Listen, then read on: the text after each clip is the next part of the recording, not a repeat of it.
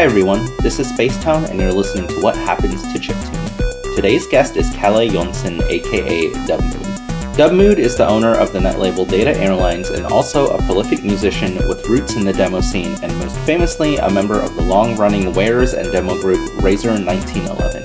I was so excited to get Dubmood on the show because one of the blind spots I've always had with my conception of the history of chiptune has always been its relationship with the demo scene. We talk about the demo scene, its often antagonistic relationship with the budding chiptune scene, and what it meant to be a participant in both. Hello, this is Spacetown, and I'm talking with Dubmood, who is, I'm really glad to have you on the podcast. As I said in literally 15 seconds before I got on the record, I feel like you have been part of both the chiptune scene and the demo scene for a really long time, and one of my personal blind spots with my conception of the scene in terms of chiptune and where it stands in the global scene and its relation to other music scenes is actually with the demo scene and kind of with a lot of the pre-2000 stuff. I just wasn't old enough to be caring about music in that way back then. So there's a lot of historical context that I was missing as I kind of made my way up through the chiptune scene. So it's really cool to be able to talk to you and yeah. So hello. Thank you for having me, and thank you for making this podcast. Thank you for taking your time to do this. So one of the normally I like to just kind of get into what the history, your history with music is, and just talk about how did you find out about chiptune and what made you want to make it and all of that stuff. But I think for this episode, I think it's worth kind of getting a little bit broader in terms of just what my intention for this episode is and kind of what your intention for this episode is too, because we had a kind of interesting initial meeting, right? Where you reached out to me, you said you wanted to kind of fill me in on a lot of the pre-aughts stuff, pre-2000 stuff. And I think that that's a really important historical context for what ended up becoming what I conceived of as the chiptune scene before.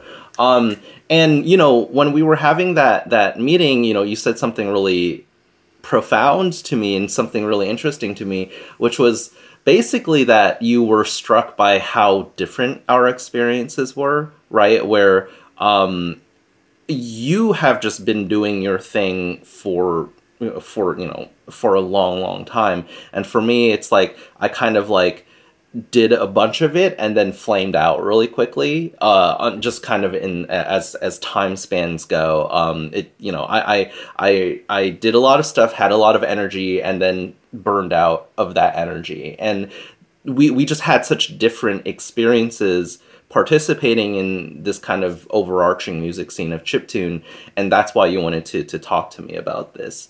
So it's kind of it's a really interesting contrast for both of us, and I feel like the fact that you do have so much history is probably going to explain what why for me it's this thing that you can go into and out of, and for you it's more of it's just something that happens it's over a long period of time. Chiptune is life. Kind of thing. No, but totally. Yeah, and yeah. I was really, as I told you, I was really moved by your intro, your podcast intro, your experience with chiptune, because I can totally feel you, because I had similar experiences with other subcultures. But chiptune for me was always that stable thing that was there from the beginning and will be there to the end. So I never even thought of chiptune in that way really before I listened to your introduction podcast, and it really moved me, and I felt I need to speak with you and ease your conscience a little bit about chiptune, because there's another side to it that you need to know. And I think that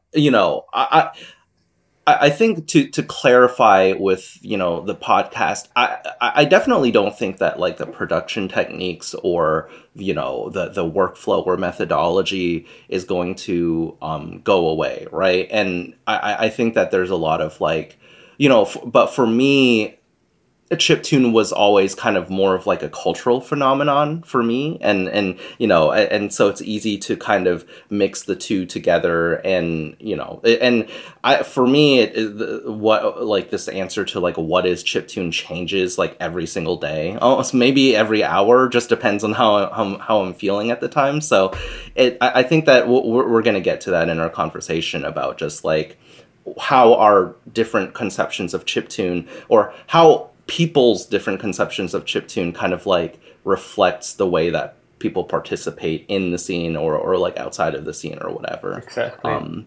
But yeah, I think before we get into like chiptune, right? I want to talk about the demo scene, right? Because that is a big part of the origin story of what chiptune is. And unfortunately, I just don't have like a very comprehensive knowledge of what the demo scene is. I know very generally it's kind of like a more of a European subculture related to kind of like wares and hacking culture. It's competition oriented. It's a lot of you know, mixing visuals with music. But if you can kind of like give me a better give me and the audience a better and more comprehensive understanding of demo scene, Well, I think that would be really cool. maybe I could actually do two things at once. I'm gonna tell you about the demo scene, and even better about where the demo scene came from, like the crack scene, the wear scene, and at the same time tell you how I found out about chiptune, because Well, the that's two actually one of the yeah questions in my because notes. the two So things are I'm very gonna so thank you. intertwined, like because I really grew up and in it, inside it. So I recently spent some time at my parents' house back in Sweden to clean out the attic, the attic with all the old computer gears, and I found all my old floppies from the like from when I was literally like a 6 to 12 year old, my Atari floppy disks, Yeah. and I noticed I'm starting with this because it's kind of maybe tell the story. I noticed how on all these floppies, I had there were games, right? There were pirated games mostly. Some retail games, but mostly pirated. And I had noted with a big marker as a score how much I enjoyed the crack intro of each game, and that made me laugh because, and also I don't think I had the concept really of piracy, because on the retail games it just said no intro, as in no crack throw, boring, and that's exactly where it all began, because I remember my first, maybe probably not the first time I heard music, because I mean that you're too young to remember that, but the first time like I noticed music, and it was when my elder brother um, booted up a pirate game on the Atari ST, and I did the math, and I must be like 5 or maybe 6 years old. Uh, and like I was like perplexed. I was hooked directly. Like I started crying because he hit escape to play the game, because I wanted to like see the crack intro, just to hear the music. And I think from there on, like I knew this is what I want to do. Um, this is what I want to do with my life. Like this is music. Then it took some time before I got into it. But what a crack intro is, or was back then, for the people who don't know, is basically the difference between like game consoles, like the Nintendo, and then the contemporary computers of the time, like the Atari ST or the Commodore, was that there was a lot more pirate software going about, because those systems were open, contrary to a Nintendo, which is a closed system. So it came much more naturally to like copy software with floppies, and the software developers didn't like this, so they put different. They attempted to prevent this with different software methods, like what you would call a copy protection. And of course, because it's computers, people would try to remove these protections, and it became kind of a challenge for some. So people like bunched together in groups to remove the protections and then spread the pirated software. Not for any profit at all. This was teenagers doing this. They did it for fun, like for the lols. And to like get bragging rights about who cracked, because that's the name of it, like you cracked software protection, you cracked the game. Like who got the bragging rights was the group that did it the first. And to fully enjoy these bragging rights, they started using whatever was left in terms of memory on the disk to add like images or text, or like text scrollers, like bragging about it. And this, if you read this text today, it's kind of funny because it's so obvious that it's written by young adults, teenagers. And those text intros or images started to get more and more advanced and grew into what we then called intros, crack intros. Where like with graphics, with music. At this time, the music was taken from games, contemporary games, and these like endless scrollers, as we call them, as like text scrolls, like text scrolling on the screen, where they talked about anything really. Like they always started out bragging a bit, then flaming some groups they don't like, greeting some other crack groups. Then talking bullshit, like sharing code, sharing jokes, whatever. And this was before internet, so to get your hands on these, you had to trade floppies. And in my case, my dad traded floppies at his workplace with colleagues, and they got them from like somebody would probably have like a dial-up connection modem and called BBSs, like bulletin board systems, which was your social media pre-internet to download wares. And this whole world of groups competing to crack software exists offline at the time because there was no internet. And eventually some people started enjoying the art of making these intros more than just like the game, the play of like cracking them and spreading them and being the first. So they started making these intros, but without any crack related stuff, like just the art part. And they call them demos, as in demonstrations. Like, I don't know if they wanted to demonstrate what they could do with a computer or what the computer could do, or maybe both. Because, this was still strange times if you compare today, because everybody would have the same hardware. Like if you had a Commodore, you would have the exact same like CPU and memory as anybody else.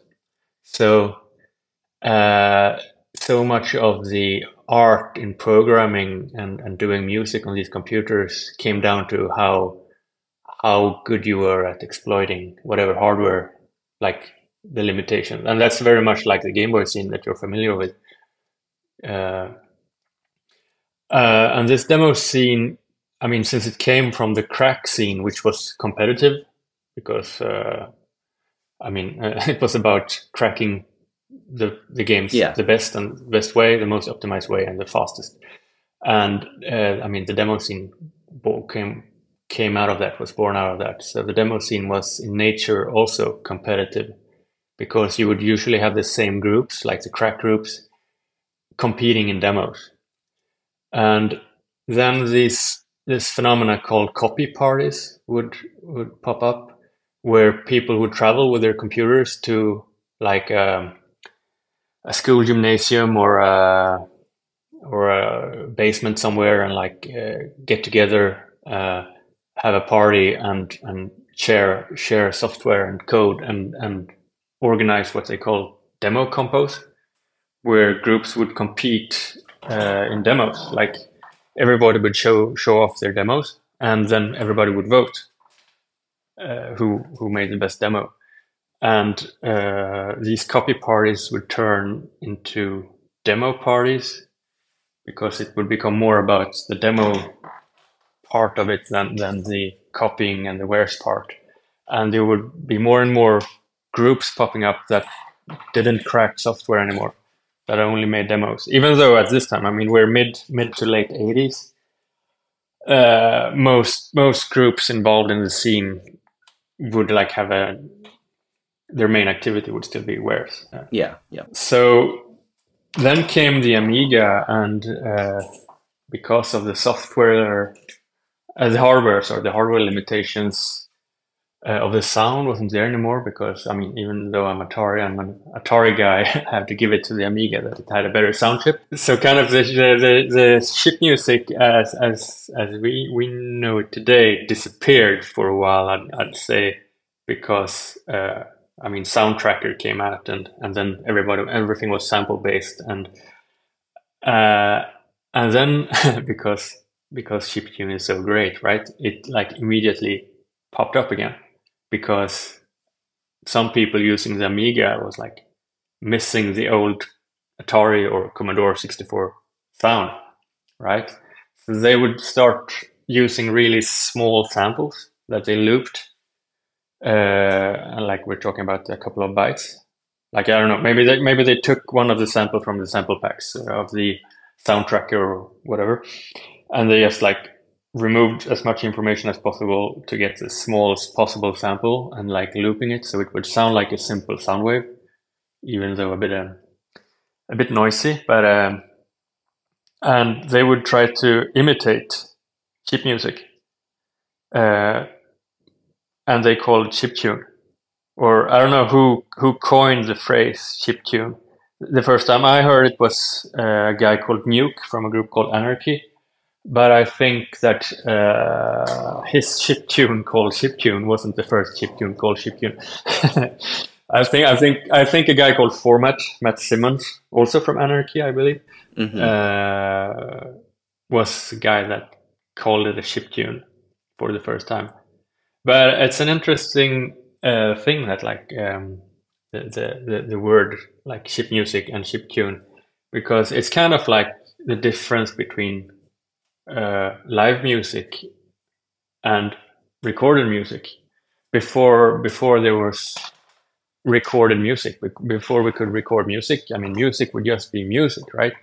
And then when music recording started to appear, then people would have to like make a difference and like call it live music and recorded music.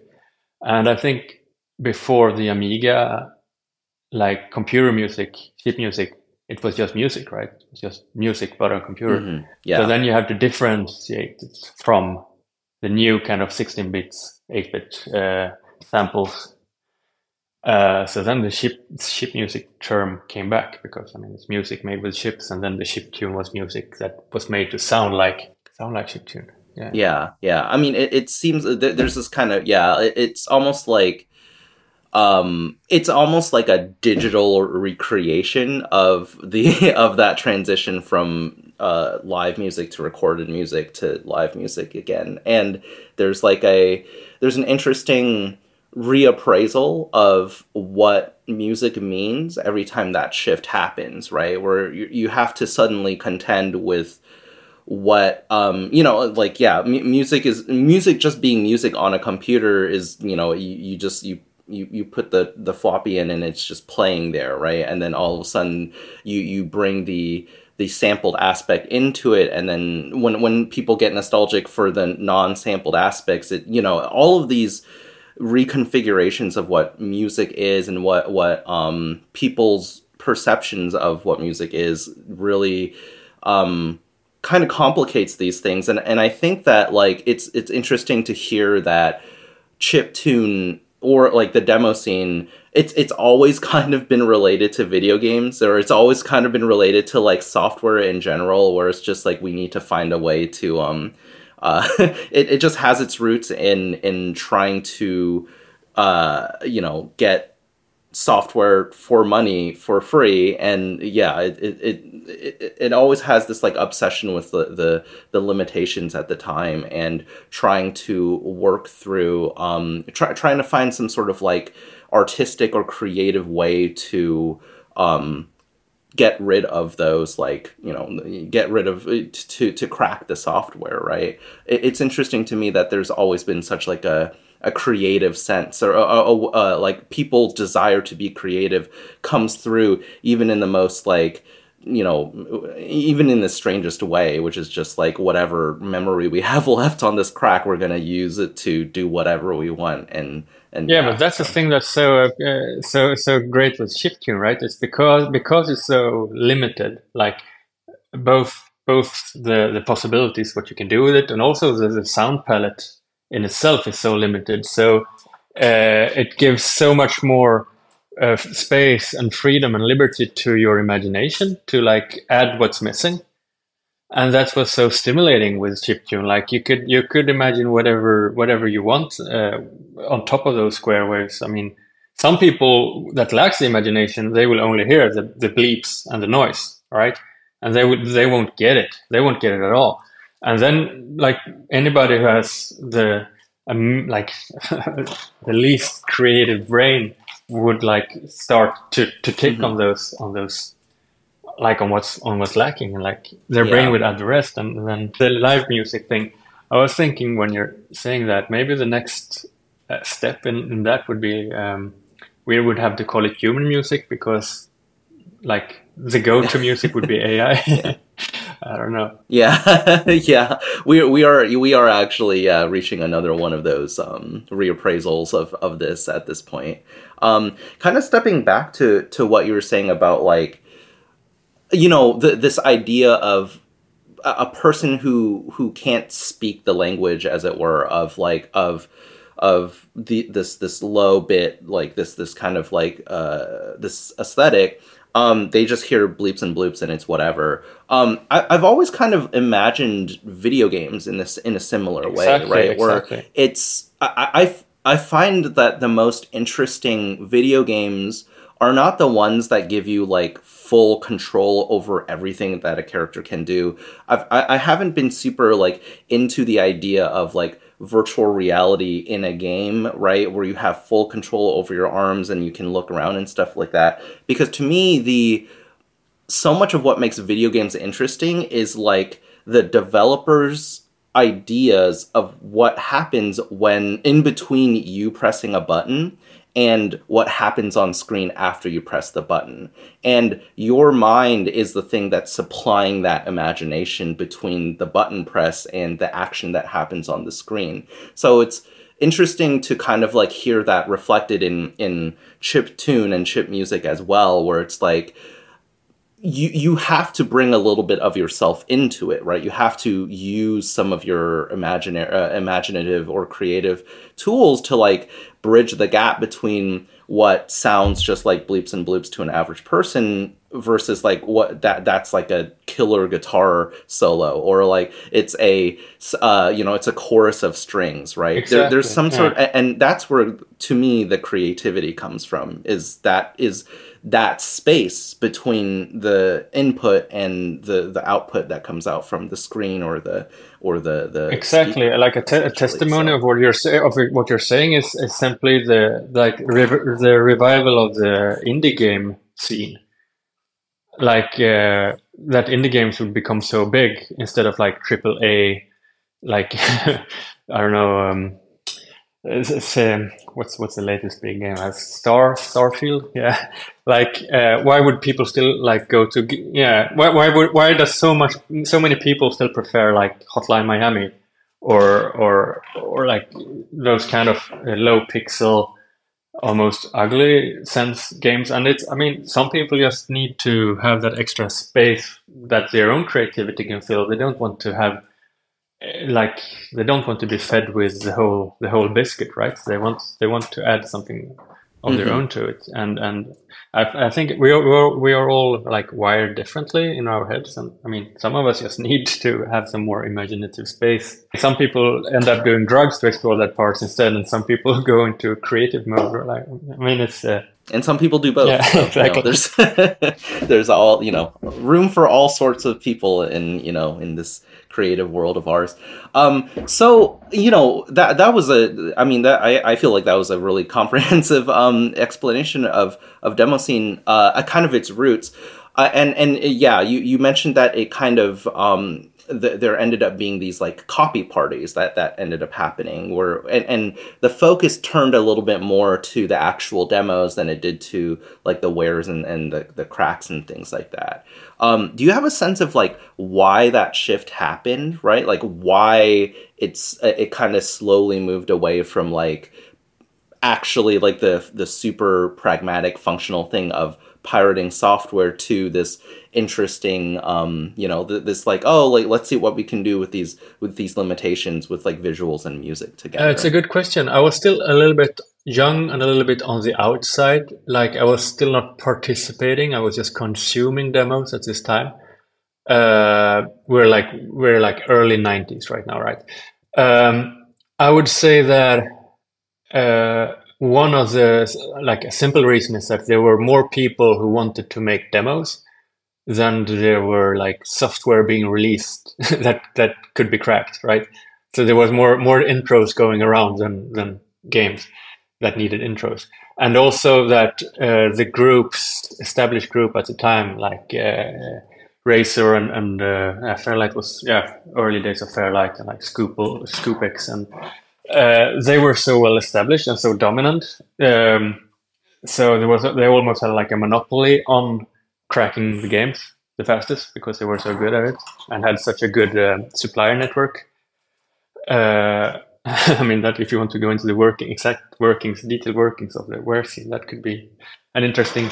That's a whole other podcast. Anyway, yeah, it's a different podcast. That's something for Darknet Diaries, I think. Anyway, so like that's probably the simplest reason. I mean, there were some people in the demo scene that were outspoken anti-piracy guys, but they were really a minority. Like still at this time, most people were too young to work in the software industry. Like, so they were still just teenagers.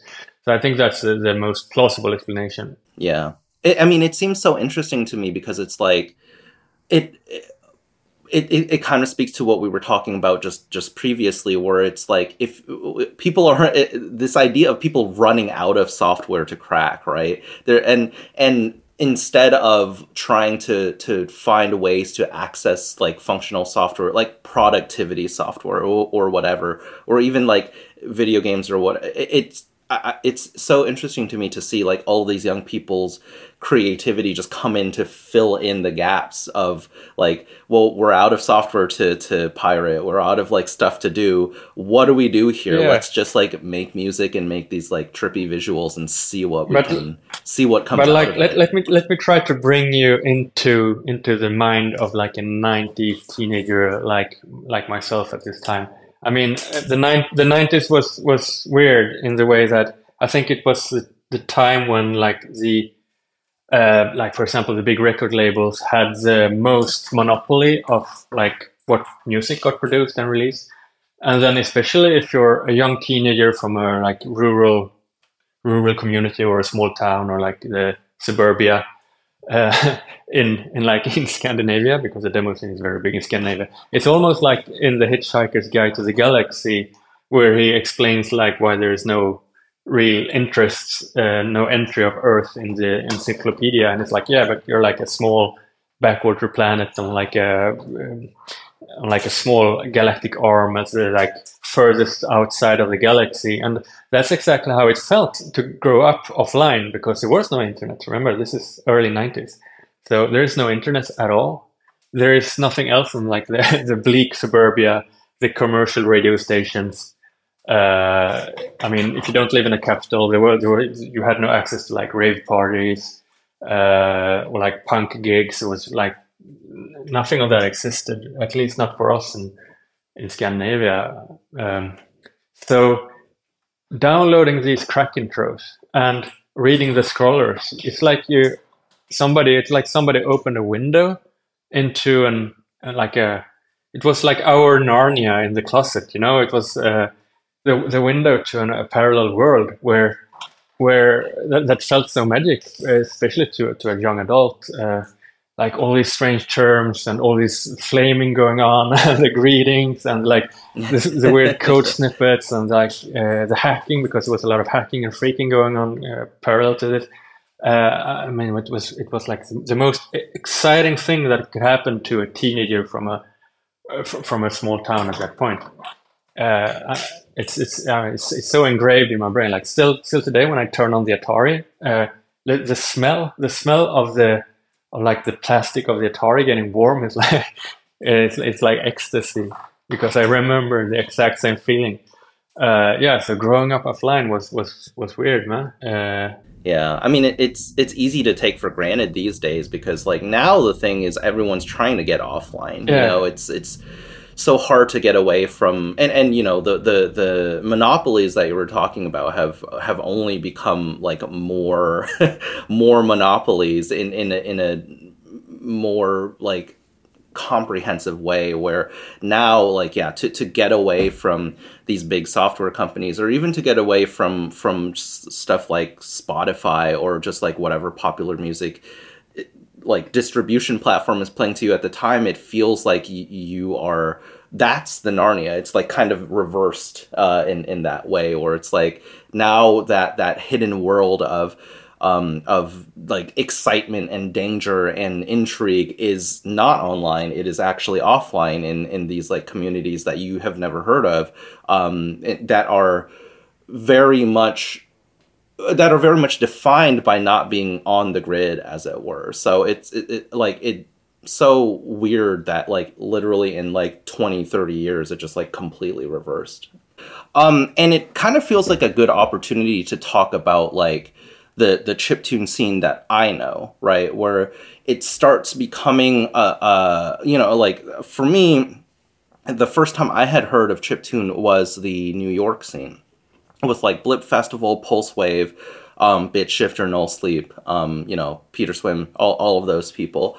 Like when did you start like noticing this like new conception of like chiptune or these like artists doing these things? Like like when did you notice it, and like what were you thinking about like what they were doing as opposed to what was happening in the demo scene? okay, to answer that, I think I'll have to give a very long answer to like really put this in context, because I mean we okay. All right, so sorry for a long monologue. Yeah, no, Yeah, so we're still I'm like all for in it. the So. mid 90s demo scene, right? And during this time, there isn't much chiptune going around, because even though there were a few guys like Nuke and like Format and like WOTV and Animal and Pink and Heatbeat. Yeah, okay, there were a few guys making chiptunes. I mean, there was still, for every one guy making chiptunes on the Amiga, there was probably 100 guys making non-chiptune music, right? And the demo scene had as the demo scene pushed towards innovation and like breaking the boundaries of what hardware can do, it had completely moved on from chiptune. So when I got old enough to get around how to use a tracker, so like I was what 10, 11 years old, uh, people would like, oh no, stop making old school shit. I mean, come on. You can like you can make 16-bit sample, like make some rave, make some trance, make some Goa trance. And I was like, hey, I've been waiting 5 years for this. I want to make chiptunes. So in the demo scene, there wasn't much chiptune going on. We were a really small community within a big community doing this. So like everything happened on IRC, right? Back in those days. There were a couple of websites that had like archives of modules, like Mod Archive and Tracks in Space, and Amiga Music Preservation was probably not around yet. So we were all hanging out on IRC because demo parties didn't even have chip music competitions. And we would like juries would often not accept chip music in the 4-channel music competitions because everybody hated old school, like mid 90s. So we were having these 1-hour chip music compos on IRC. Like every night, everybody logged on, went into Tracks, which was like the big tracker music IRC channel on FNet. Said like, okay, like let's go to 1 hour ship compo, the 1 hour ship compo channel, and then somebody made a sample pack, and that's like that was the chiptune scene for a bunch of years. Then in the late 90s came a revival of chip music in the demo scene. About the time when like PC started to take over from the Amiga, and Fast Tracker started to gain traction versus Pro Tracker. People started like rediscovering chiptune for the third time, but in Fast Tracker and Impulse Tracker instead of Pro Tracker, which then had even more possibilities of like reverbs and 32 channels, and this completely new chiptune sound appeared. Like I would almost call it like Schlager chiptune. I don't know if you're familiar with Schlager. That's a very European No, I'm term. not. So yeah, I was gonna. Yeah, okay. I was Yeah. Okay. Yeah. It's like you know the Eurovision Song Contest. Yes. Yeah. Yeah. Okay. So the sound of the Eurovision Song Contest in the like 70s, 80s, and 90s is usually referred to as Schlager, which is German for hits. Okay. I think. And it's like I think the group that popularized that sound the most is ABBA. Yeah. Yeah. I made the connection in my mind before you had even explained it. Yeah. So chiptunes at that time sounded a lot like ABBA. I think if you want to hit the nail on the head on what chiptune sounded in the late 90s, check out the Rebel Chip Disc 1. But still at least this time, like there was nowhere in my mind when making new chiptunes at this time that there would be like a live scene for this, right? I mean, we were so into the demo scene, going to demo parties, competing, making music for crack intros for key generators, right? It was the whole live aspect of it hadn't even occurred to me at all.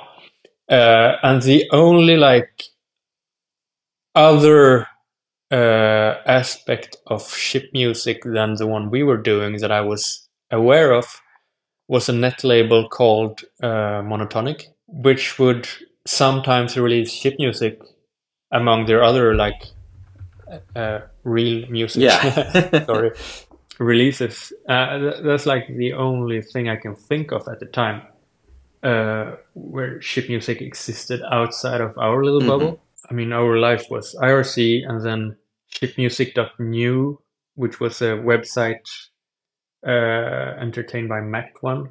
If you ever heard of him, I haven't. But he's like a legend Keygen music composer. You had Mono Archive, Tracks in Space, chiptune.new, and then the first time I was aware of something else going on was a site called micromusic.net. Does that ring a bell? Yes, it does. I've spoken to a number of people where this is like the point at which the people I've been talking to and what you have been saying like all coalesce into one thing. So yeah, because this is like where it starts the fusion for the first time. Like you have like so many people at micromusic.net came into it from a completely other angle. They were like performance artists of a sort. Like they were into like art exhibitions and they were doing stuff for museums and they were art students and musical students that picked up this like micro music as a fun thing, and the chiptune sound was just like an aspect of a larger palette. Like it was almost like, you know, the four elements of hip hop. Here we had like the four elements of micro music was like chiptune, pixel graphics, circuit bending, and like performance art. Maybe the fourth elements. I'm making up this up as I go along, and that was triggering. Like I remember we were a bunch of chiptune guys like getting a bit triggered, because I mean we have been doing our thing. Like we have been so protective about chiptune, like making it survive, preserving it during the 90s when the demo scene hated us. And who are these guys? Like stealing, literally saying like, here we are. Where's piracy, guys? Right? Who are these guys stealing our Yeah. software? Stealing this Yeah, thing from us. Yeah. exactly. So, and also, I mean, the demo scene always had a strong feeling about selling out, as in commercial music in any type or form. And here were people like selling chiptune on vinyl or on CD. Like this is blasphemy. So it was really triggering. So I remember the first time I saw it, I was like, oh fuck this, no way, no.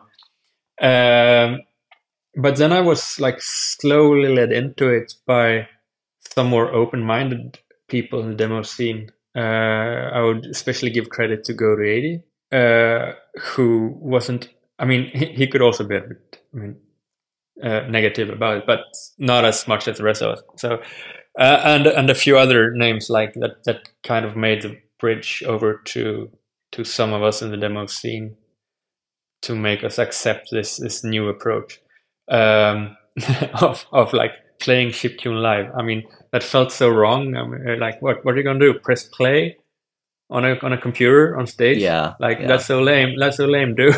That's Yeah. what, we came from so far away from this the chiptune scene that like we came from the complete opposite, like a extremely competitive, enclosed, uh, community, and then here was this like happy, inclusive, friendly, community that wasn't at all competitive. Like, all chiptunes are great. It was like their proverb. Yeah, there are no bad chiptunes. Yeah, that was so strange. So it took so many years for me to adapt to that. What was the extent of your involvement with this kind of like new, what was for you like a new conception of chiptune? Because like for me, from what I've known of you, like I know you through the chiptune scene. Like that's kind of like where I discovered, I guess, like discovered who you were and things like that. But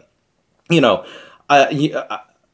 for me, you haven't been like you're not someone who posts a lot on like the chiptune forums. You're not someone who like releases like chiptune music like as the way that like Game Boy music, that kind of thing, right? And you have played live a bunch, I think. But it was hard for me to get a kind of a conception of like where you sat in like the chiptune scene that I knew, which is like kind of like the mid aughts like to mid tens chiptune scene of that era. All right. So prior to this, I, like as a teenager, I did a lot of DJing, but not chiptune. Like chiptune, you didn't tell people outside the scene that you did chiptune, right? Yeah. Like that, you couldn't. Like, you don't tell anybody, Yeah. or they will think you're a freak.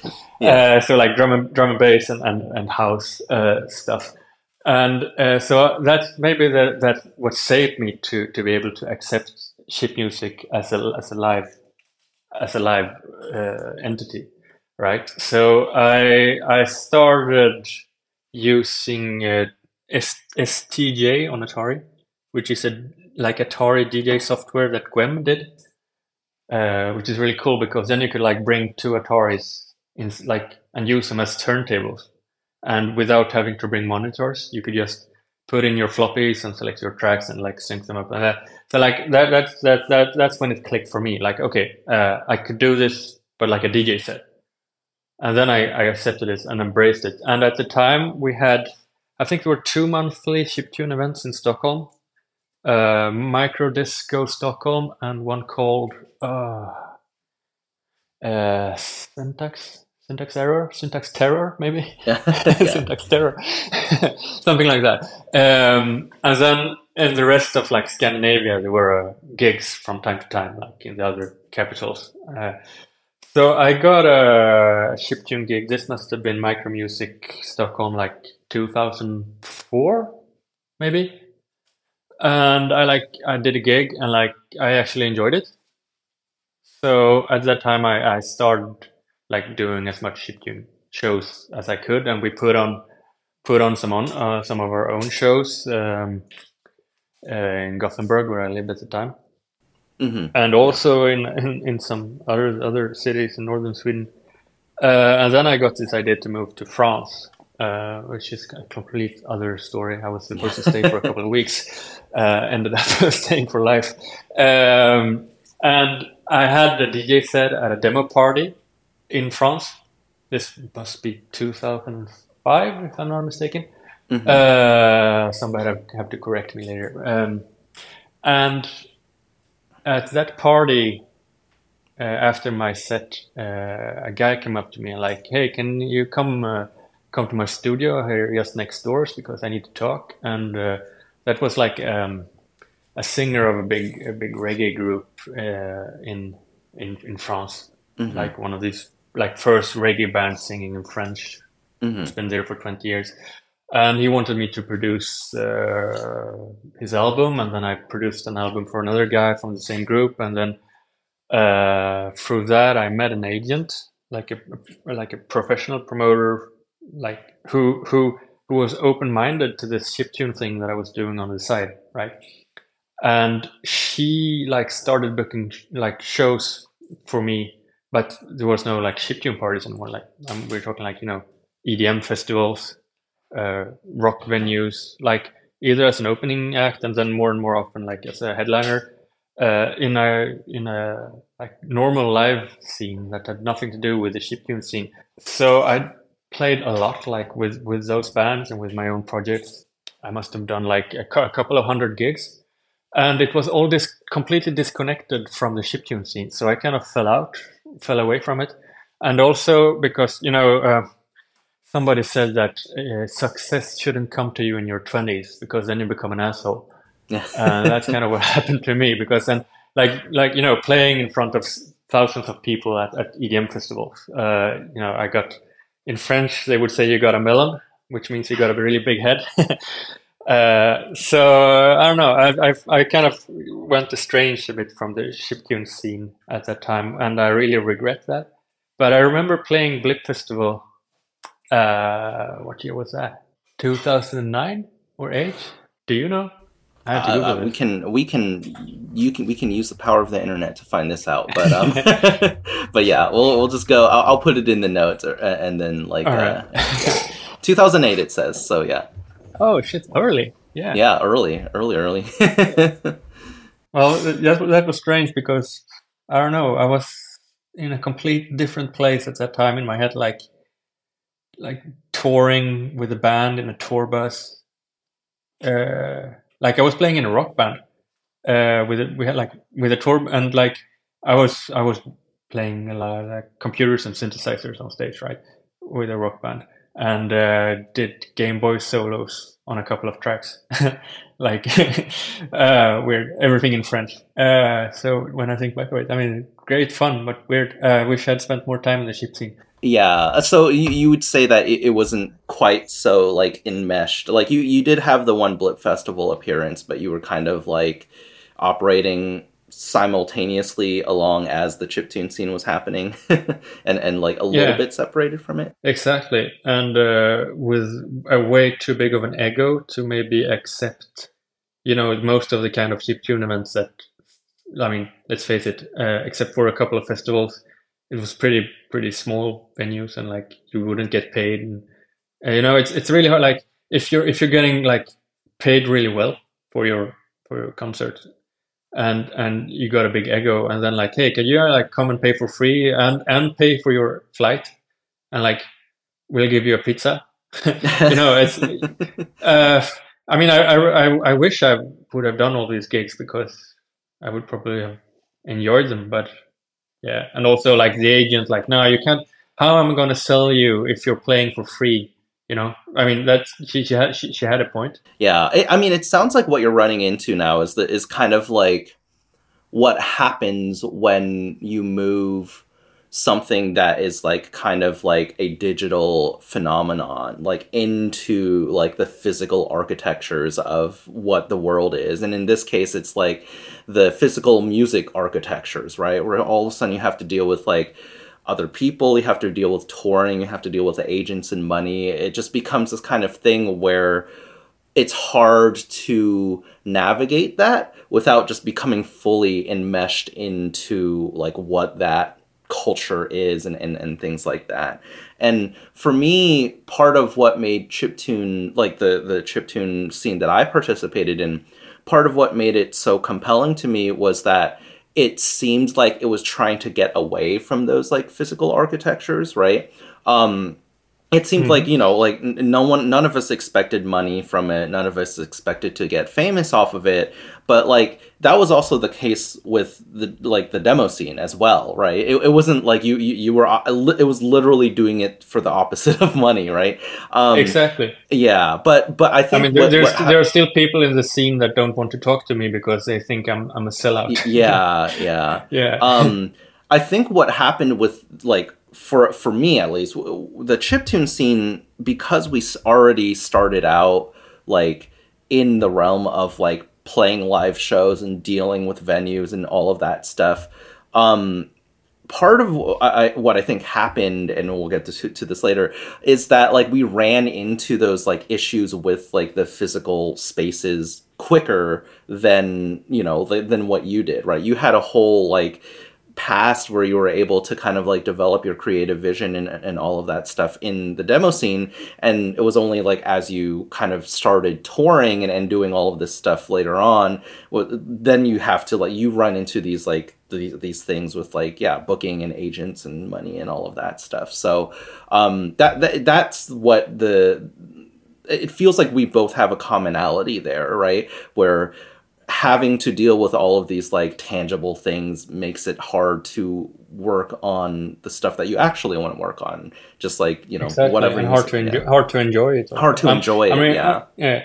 I'm really glad that I had a manager also at the time. She had like 20 years of experience, like touring the new wave scene. So she like taught me all the workings of everything, which I'm really, really thankful for. So I towards my late 20s, maybe I started figuring it out, and that the chiptune scene was where I wanted to be, but then it was too late, because then what happened to chiptune, right? Yeah. And, you know, for me, it was almost like, it was almost the opposite, where it was like, you know, you figured it out, right? But like at that time, but then you were like, oh, but I wanted to be in this DIY space. And for us, it was like, we're in this DIY space trying to figure out how to like get to the big leagues, I guess is how you would say it. And then like by the time it felt like we could have gotten there, like I was already like, I don't want to do this anymore. Like, I don't want to keep having to like schmooze with people that I don't really like and like join all of these, like go to all of these different parties. Like I'm older. I don't have as much energy. I have two cats and a girlfriend at home that I would rather spend time with. So, you know, it just kind of like ended up like, I don't know if I want to keep doing this. You know, I don't know if I have the energy for it. And it's taking away time from like writing music and wanting to do that stuff. So it's actually a really interesting like parallel that we have in that regard. So I kind of want to move and talk about like, are you like, you're not obviously not like touring still, right? And I think you kind of like, you said you had like stopped doing like live performances and things like that at the time. But there's also this other projects that you've been working on and is still happening now that I want to touch on, which is Data Airlines. Because I'm curious about like the origins of Data Airlines and kind of like its creative mission. For me, it was always a really interesting like label and project because again, coming to you from the chiptune scene, I had always been like, oh, chiptune video games, they have a really interesting overlap. And Data Airlines never really seemed interested in video game culture. It was way more interested in like retro internet aesthetics. And that was always like, wow, like there's an overlap, but it's not like, it's a different thing. And it's often like more interesting than like the video game, like retro video game stuff, because retro video game stuff is like, you shouldn't hold them against each other. But I mean, now you're touching you're touching on something that I like. You asked me a question in the beginning of this podcast, and I don't think I really came down to answering it. And this is related, and that's like the difference between my experience from the demo scene in Europe and the chiptune scene in Europe, and then your experience in the US scene, right? And one of the, there are so many differences, like cultural or whatnot. But one of those like kind of nominating stuff I'd say is the difference between video game culture and computer culture, right? Of course, that Nintendo was big in Europe as well. I mean, there's no doubt about it. But the home computer scene was so much bigger in Europe, like in comparison, like the number of people who had a Nintendo versus the number of people who had an Atari or a Commodore or a Spectrum or an Amiga. And I think that's a very interesting difference when you look at it, because a video game console is a toy, right? It's sold as a toy, it's marketed as a toy, where a computer is a serious tool, right? And that exactly pinpoints my attitude towards chiptune versus like the micromusic.net attitude, and then the chip scene that came afterwards, where I started there. It's like, for me, chiptune was dead serious. I mean, it's no joking around, right? Chiptune it's life. It's everything. It's the best thing that happened to music. It should be the only music people should listen. That like, you don't laugh about chiptune. Chiptune is Oh, I'm sorry. And here I'll came stop laughing. And here came like these guys who would like put on wigs and funny costumes to play live, and like having a blast, and like having taking a piss of it, because it was just a game to them, because it all came from a toy to them. And now I'm talking specifically about the micro music scene in France at the time. When I talk about like people like coming from this. What would you call it? There's a German name for it. Not a festival, but a carnival attitude towards chiptune. You like to dress up in funny costumes, and you're having the party of your life, kind of.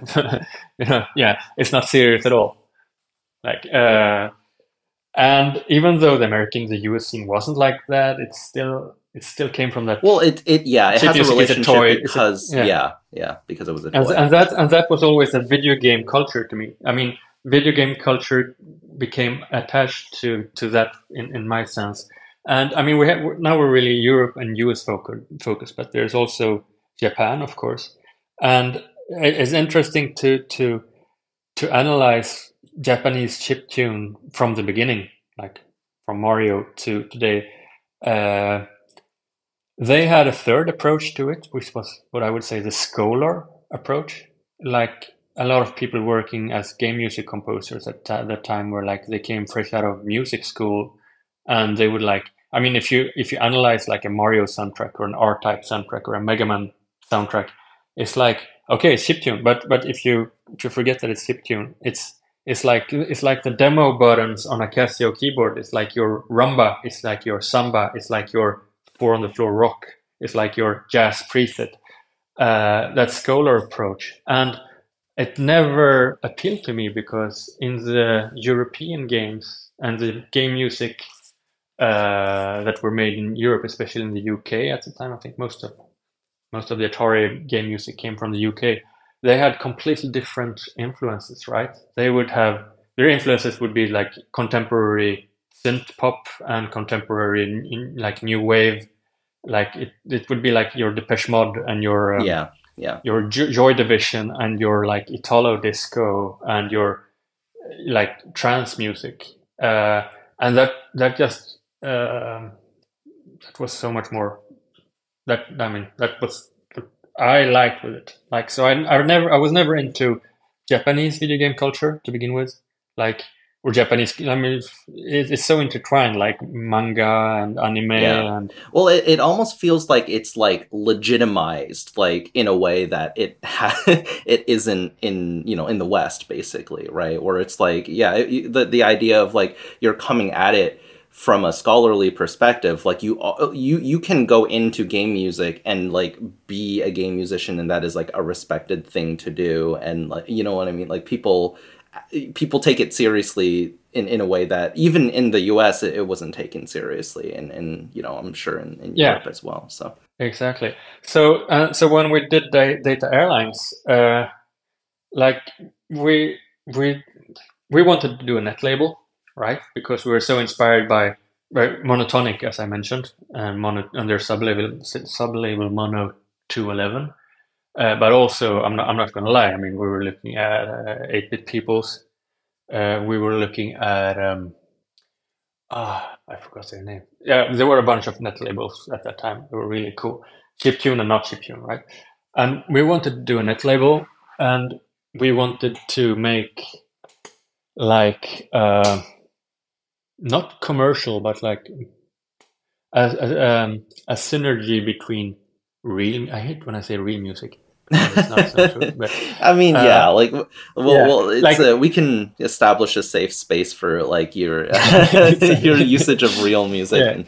But like there should be chiptune in it, but it should be there. It should be there for a reason, not only to like put Space Invaders and Pixel Pac-Mans on the record cover. You know, we didn't want those like video game aesthetics at all. We didn't want the tropies that were around at the time. The tropes? Tropes, yeah. Tropes. Yeah, sorry, tropies. Tropes, sorry. So that's kind of the rules that we set up. Like, this needs to sound professional. This needs to sound almost mainstream, but we want to add the chiptune to it. So kind of maybe as a mission for chiptune to reach a bigger audience. And then I had my elder brother involved, and he's a designer by trade, which meant that our like artistic output in terms of like visuals got really serious. Yeah. Because I mean, and I remember in the early days, somebody said like, guys, the music doesn't fit the design at all. And like, I mean, like, yeah, exactly, and that's what we want to. But at the same time, they had a point, like this really serious, like Bauhaus, Helvetica typography art design, and then like a Game Boy track. Just looking at some of the Hello World, like, you know, releases, it's almost like that artist Tycho from San Francisco. It's just like super Helvetica. It's Helvetica and like a monolithic like shape on the album cover, and that's the entire thing. Yeah. Which, I mean, it's compelling as a visual aesthetic. So it's so clear when you look at like our first 10 releases. Yeah, they all look like the music doesn't match the cover. It's funny. Yeah. And so I got caught up in like curating this label, and I got pretty obsessed with it. And one after another, like all the other guys that were there founding it with me, like moved on. For reasons like could be anything from musical differences to I don't know, they moved on, and so then I like carried it on myself, and it started to get like out of my hands big, especially when we started doing like Wojciech Olszewski Makeup and Vanity Set, Ogre Sound, Master Boot Record. It was like I was like pulling like 16-hour days, 7 days a week, but I refused to like take anyone in because I didn't want to like start to employ people, because then I would get into all this like tech bro entrepreneur shit that I loathe so much, and also I didn't want to have like the responsibility.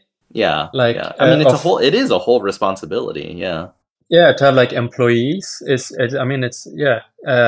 because maybe I would just from one day to another was like, okay, fuck this, I want to do something else with my life, right? But you can't do that because then you have people depending on you. So I tried to put a lid on it a little bit. Like I didn't want to grow. I wanted to stay true to what I like my original vision, uh, and like that's probably where I'm at right now. I'm like slowly taking it down Uh-huh, a yeah. bunch of notches to just something that's fun again, right? Yeah, and so that I don't have to consider the possibility of commercial success and how much to invest in a release. Like I don't want that aspect at all. I want to release stuff because I like it. I mean, that seems like it seems like a big commonality with like so much of the chiptune scene. Like almost everyone I've interviewed for this project has had a very similar struggle where the thing that they're investing time and energy into becomes bigger than bigger faster than they thought it would, and suddenly it's like, oh, like I don't know if I can continue doing this without just like, pulling 16-hour days, 7 days a week to continue the process, or bringing someone in and then suddenly it becomes a commercial endeavor as opposed to like what we wanted to. And so much of the struggle is because of the roots of where all of this began is like anti-consumerist, anti-capitalist, like, DIY stuff. And it just seems like that's a thing that just happens with every single person that I've talked to, and maybe I'll talk to a person where it's totally fine for them, but I haven't found that person. Haven't found that person yet. Yeah, I mean it's interesting what you're saying, because now when you think about it, in all other subcultures that I've engaged with, you have these like people who want really to take off and become really big, and they succeed and they become big and they become like the commercialized face of their genre, right? And we didn't really have that in chiptune, and maybe it's because there was such a strong DIY attitude that kind of held people back intentionally. I don't know, because I can't think of anybody who really took off, like who is the commercial face of chiptune. I mean, like like Skrillex ruined dubstep, or like Yeah, Dead Mouse yeah. they ruined electro house, or I don't know. Yeah. I mean, even like I'm not going to say that Anamanaguchi ruined chiptune because I'm not willing to put it out there like that. But to me, that's like the most commercial. And our conception of the U.S. like New York conception of chiptune. Anamanaguchi is like by far and away like the most popular artist of that time. And even they like are. It's not like they're playing huge. They're not going and playing Coachella or anything. They're not going and like doing huge festivals and getting millions of dollars. They're still like sticking to the projects that they believe in, right? Which is, I think at the time of this recording, it's the Scott Pilgrim anime that's coming out, and that's just those are the kinds of projects that they're doing, like kind of smaller scale, kind of nerd culture related, but more intimate projects. And Anamanaguchi to me is the biggest like chiptune person or a chiptune band that came out of the U.S. scene. So it's a little bit like that might represent like the top level of that, and that might be fine. To other people, it might not be, but that's kind of, it's interesting to compare them with like, yeah, your Skrillex or with your Dead Mouse, where it's like becomes super popular and almost like change the genre that they became super popular in for the worse. And it doesn't seem like Anamanaguchi is like ready to do that yet. So Yeah, I mean, they compared to the names you just mentioned, they're still like a mid-sized band, which is really respectable because then they're absolutely not sellout. I mean, I'm not, I don't know their story, but I wouldn't see the problem. Like, they didn't ruin chiptune like Skrillex ruined dubstep. yeah. They Yeah. maybe it was close to happen. I mean, I've put out some releases on Data Airlines where I was like, okay, this is so well produced, like music wise, so well composed, so well produced, that like we're maybe taking it a bit too far, and it's just a question. I mean, remember thinking this back in 2015, like it's just a question of time before chiptune will be like Skrillex-ized Yeah. by somebody like doing this too, and it will blow up, and it never did, and I'm really happy that it didn't. It would really suck to have that Yeah, grudge have that dynamic towards, happen with you know. yeah, and then have that grudge towards an artist that, after all, is just like a successful, you know, who are we to judge, right? But Yeah, yeah. still, I it's mean, hard. It's hard not to. yeah, as much as you can say what you will about Skrillex, but like, I don't think he like set out to ruin dubstep. Like it's not like he's like he has this master No, plan, like of step course he one to didn't. ruin dubstep. Yeah, Yeah, no, of course he didn't. It's just that for uh, uh, it's a very thin line between authenticity. authenticity. My English. Thank you. Yeah. Authenticity. That's complicated syllables. It's a thin line, you know. Hmm. Some people see it, some people don't. Some people see it and cross it as much as they want because that's where they want to go, right? Uh, Schlager is a great example of that. Like that's so unauthentic, right? And and any subculture genre, underground genre, I mean, there is a line, right? There is this line, and you can start to push it, and eventually you will go too far.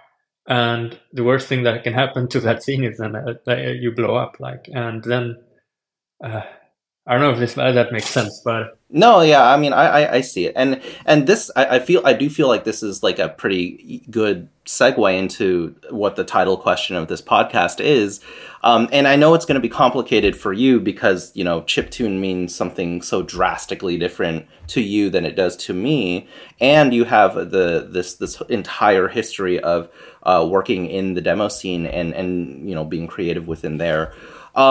But to me, where I'm, and this is kind of like me posing the questions and giving the context that I had in the intro episode, where it feels like chiptune like had an apex, and then it kind of slowly it kind of declined at some point in terms of just like this idea of like these live shows, like big live shows and things like that. Like these new artists with coming into the scene with like Game Boy music and stuff like that. It does feel like there has been at some point a decline of interest in that kind of thing. I'm not like trying to declare it like, oh, no one's ever going to be interested in chiptune again, but I do feel like something is like changing within it, and I'm not entirely sure like what that is. So I guess like given what we've talked about over like the last, I don't know, like hour and 45 or something like that, do you have a sense of like what you think happens to chiptune as a whole? I guess in the more like cultural phenomenon aspect of it, as opposed to like the methodological process part of it. So what happened to chiptune? I mean, I still make it daily, but I'm back in the roots making Keygen music, right? Mm-hmm. And I love it. I mean, I love every second of. I can't wait until Razer is going to crack a new game so I can make a new tune. Like, Yeah, I love it. I'm back where I want to. But I completely get what you're like from your experience. Like, what happened to chiptune? It must feel like such a bummer. But maybe, I mean, maybe you think that I'm older than I am, but we're almost kind of a similar age. And part of what happened to chiptune is just that we came out of our 20s and into our 30s, right? If that makes sense. And live music as a scene as a whole, I think is something that belonged to the young. If you look at where the old people, where the 40-year-old, 50-year-olds are in the live music scene, they're usually pretty gray yeah, in their attitude. yeah. Mm-hmm. And I remember seeing this when I was touring, because everybody I was touring with in my bands were always older than me, right? And was always like complaining about the opening act, don't know what they're doing. Oh, I hate this, kids today, na na na na na, and they're getting drunker and drunker and doing more and more drugs, and and I just realized that I didn't want to become that way, and I think that's something of like that's the story of life of going from your 20s to your 30s, And in a certain way, chiptune, when you experienced it, was kind of in its 20s. Like literally, I mean, chiptune started in the 80s. Yeah, exactly. So Yeah. Right so then, like yeah. so chiptune went into its 30s and like got old and grumpy and got kids and like stopped going out. And that's when your impression of what's big, like what subculture, what genre is big, starts to fade, because if there's not a live scene, if you don't have the young and upcoming music journalist that writes an article in Wired or in Vice about, you know, the 100th article, they hacked Game Boy to make music, Yeah. you know. Yeah. Yeah. If that stops coming out, you have the impression that the scene is dead, right? Or dying or decaying or whatever you want.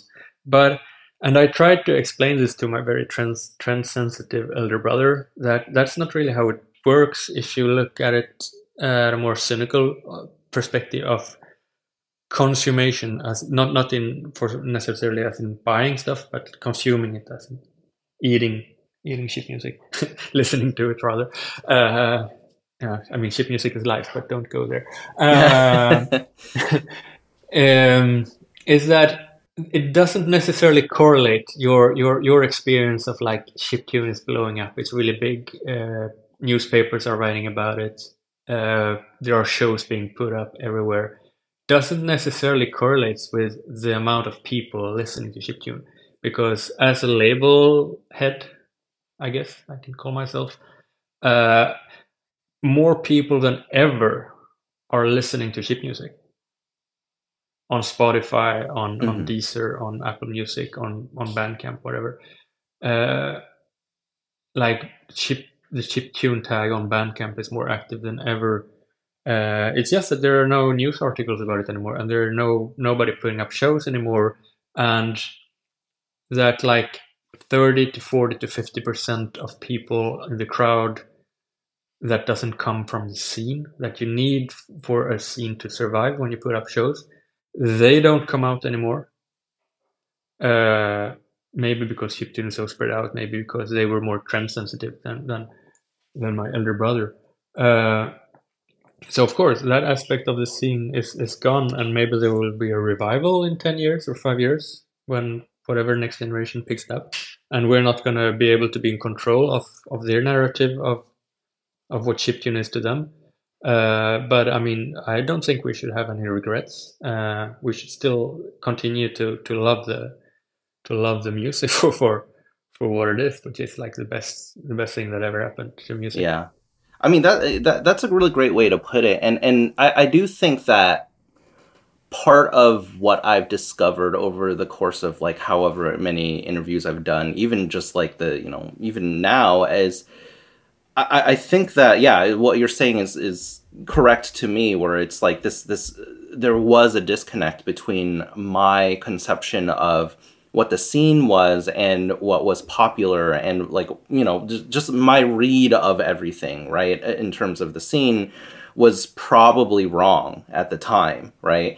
And my read of the scene now is probably wrong at right now. So I guess the for me, the question is kind of for this episode becoming like, what role does like the live aspect play in a particular music scene? And for this one, it's even more of a complex question, because the roots of the music scene has always been like competitions, but no like live performance, right? That was something that was introduced to the scene later on. So like, that's kind of where I'm coming from, is just like, does chiptune continue without a live component? Does it return to its roots of like demo scene, where it's just something that you experience as like a digital phenomenon, and like, no, people stop performing it because COVID happened and people don't go to live shows anymore, and the only live shows that you go to are like giant DJ sets and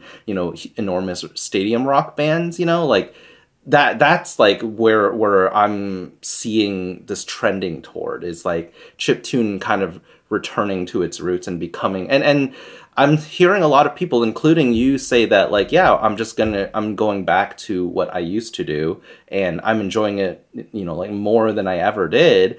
And it doesn't need to be a live thing anymore because, we're not we're not young anymore, and we don't have the time and energy to do that. But also, like, chiptune never had to be a live thing, right? That's why the demo scene has kind of like continued as long as I mean, it's still around, right? People games still need to be cracked, so the demo scene is Yeah. always going to be there, and so that's kind of like where I'm landing right now, just like in this conversation, is like questioning the idea of whether live performance is like even necessary. I mean, and it is like necessary in some ways, right? It brings a lot of energy, it brings a lot of new people in, that kind of thing. But I guess I'm trying to like reimagine what the role of like live performance is in chiptune. So to hear you say like, yeah, I'm going back to making keygen music, and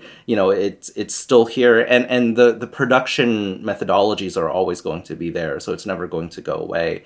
That makes me, it makes me feel good about where I've landed in terms of like my music, where I'm kind of doing just stuff at home, and it is really fun, and the few shows I play are fun for me to play. So yeah. But I think you're hard on yourself. I don't think you're wrong. I mean, your experience of chiptune is your own, right?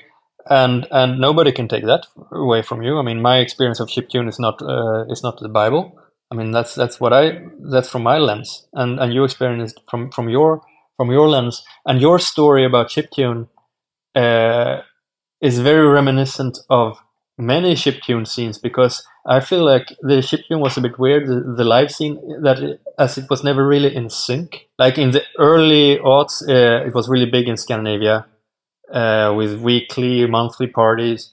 Then it moved on like a bit further south to Europe, to Italy and France, to the Benelux.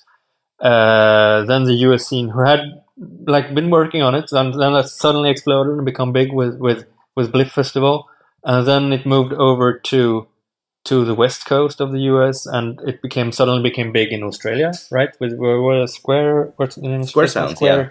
Yeah. Square Sound. Confused it with Squarespace. Square Sound. It was never ever like it never happened at the same time. So in every one of these countries that I just mentioned, there are people who is having the exact same experience as you did. But if you put that experience on a timeline, you won't sync up. You will have like 3, 4, 5, 6, 7, I don't know, 8 years apart, Yeah, like yeah. from I when mean, you that's feel sheet music peak.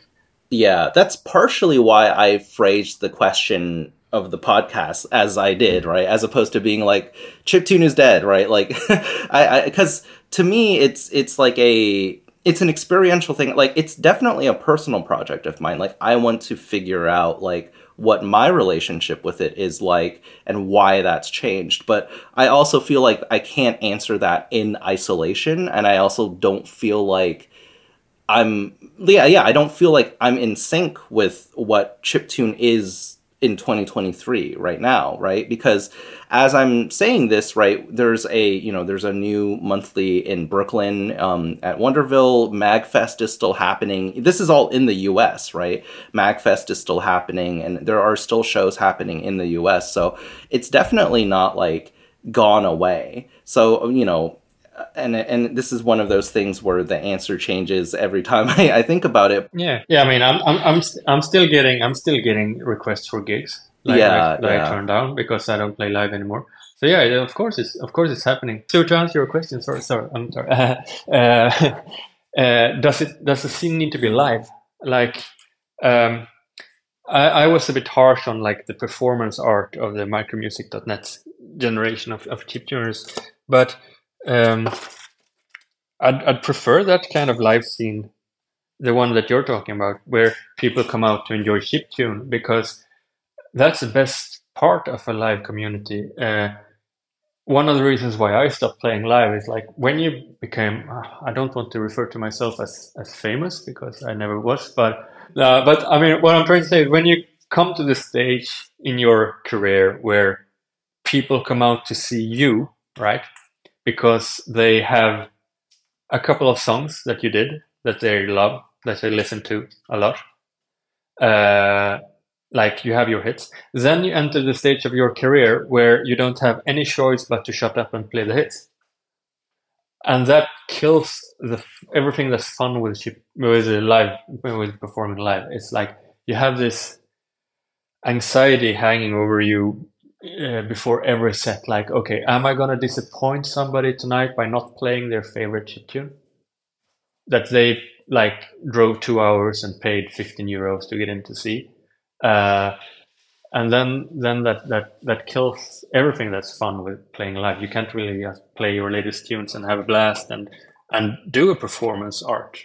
Like you're just a sort of like human jukebox that needs to play the hits. And that's when I stopped playing live and just continued to DJing. That was such a revelation to everything that's boring with playing live, because I mean, on top of it, chiptune is literally you press play, right? You know what I mean? I mean, I'm a bit harsh, but so at least in a group like Anna Managuchi, I mean, those guys are lucky because at least they are in a group, they are in a band, and they play instruments together, so they're kind of having a blast just by performing. Maybe we should be thankful for that. Yeah. I mean, live as it was. I think that like thinking about my, quote unquote career in chiptune, I think that one of the things that I'm like retroactively thankful for is that I never got big enough for people to come to shows and be like, play this one song that you wrote like 10 years ago or whatever. Because I was able to treat every show like the way, like your ideal show, right? Where I just come and I play my latest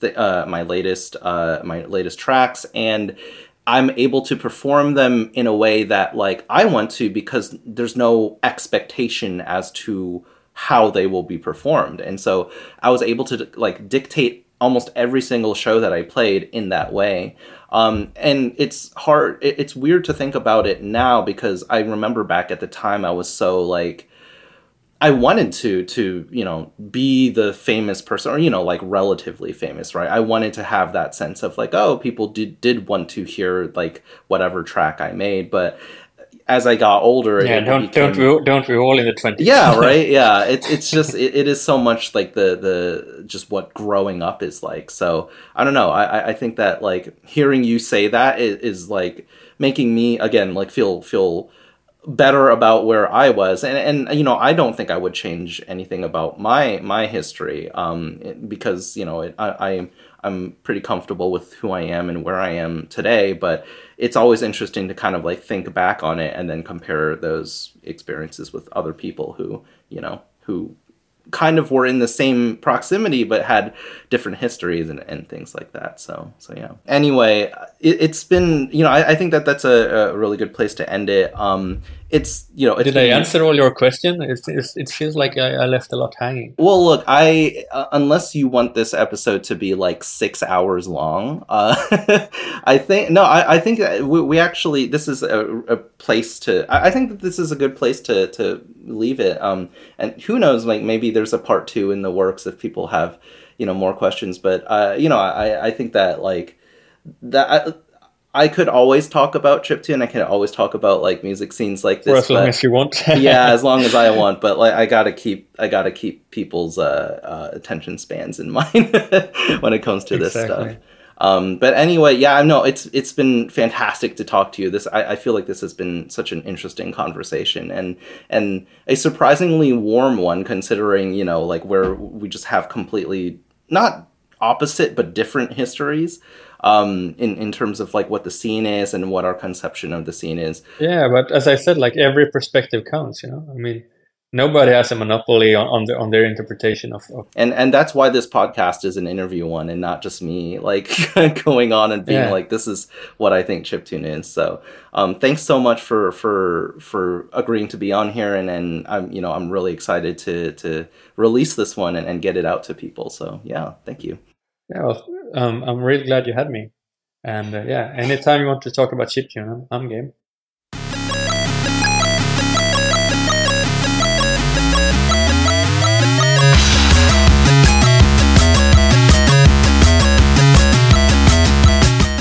I hope you enjoyed this conversation as much as I did, as I was so thankful to have someone as inviting and knowledgeable as Dubmood on the show. What Happens to Chiptune is made by me, Spacetown. And if you'd like to support the show, you can do so by giving it a 5-star rating on Apple Podcasts and Spotify, or by simply sharing it with the people who would find it interesting. Thanks for listening.